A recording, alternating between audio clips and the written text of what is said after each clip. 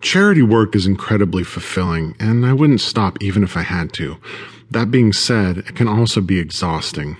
I suppose it really depends on what exactly you're doing, but in my case, I do it all. On one hand, meetings with high-level philanthropists is a lot of fun, seeing their swanky houses, enjoying fabulous dinners, and socializing with the wealthy elite. I've become close with a few notable celebrities due to these fundraising events, which is interesting to say the least.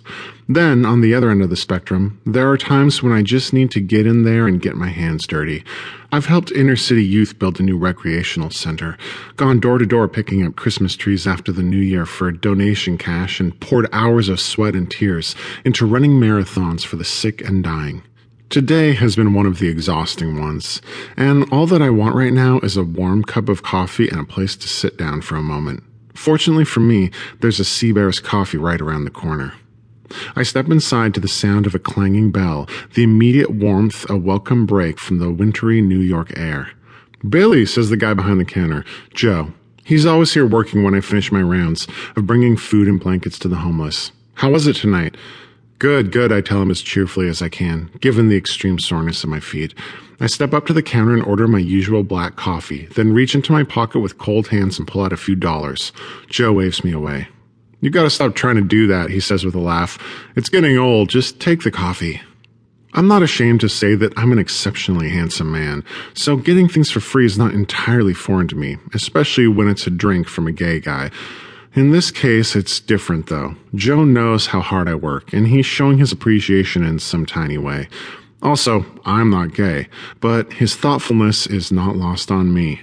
It's not like I can't afford a coffee either. I'm the son of one of the wealthiest real estate tycoons in all of Manhattan, and if I really wanted to, I could never leave the house again while maintaining an offensively luxurious lifestyle. The free coffee is just a moment that we share, and I like it. "Thanks, Joe," I tell him with a smile, then take my warm cup and find a seat by the window. It's snowing hard now, the flakes drifting down in a constant stream across the urban landscape of honking taxis and bustling people. Everyone is bundled up to the nines, covering every inch of skin with their thick wool coats and designer scarves. Of course, all I can think about as I watch them is the less fortunate ones without a home to get back to, crawling deep into the subways or finding an old warehouse to hide out in for the night. The unluckiest of them freeze to death. I take a long sip of my coffee and let the warmth of it gently fill my throat. I need to buy more blankets tomorrow, I think to myself. More people need help. Joe sits down next to me, breaking my train of thought. "Oh, hey," I say, only a little startled by his presence. "Hey, Billy," he says, sipping on a coffee of his own. I look back over my shoulder and notice that the shop is empty at the moment, besides us, of course, which explains him leaving the register. "Slow night?" I ask. Joe nods with his handsome, chiseled face. "Yeah, the snow's been keeping most people inside. It's a mess out there. I've almost seen 3 accidents since I started my shift. I think there's a patch of black ice right in the middle of the intersection." "Damn," I say. "Not the best night to be out and about." There's a brief pause between us, but it's not uncomfortable. Even though I've never seen him outside of this little coffee shop, I consider Joe a dear friend, and it's nice to be in his company, even if it's in silence. Finally, Joe speaks. "So, I was actually wondering what you were doing tomorrow.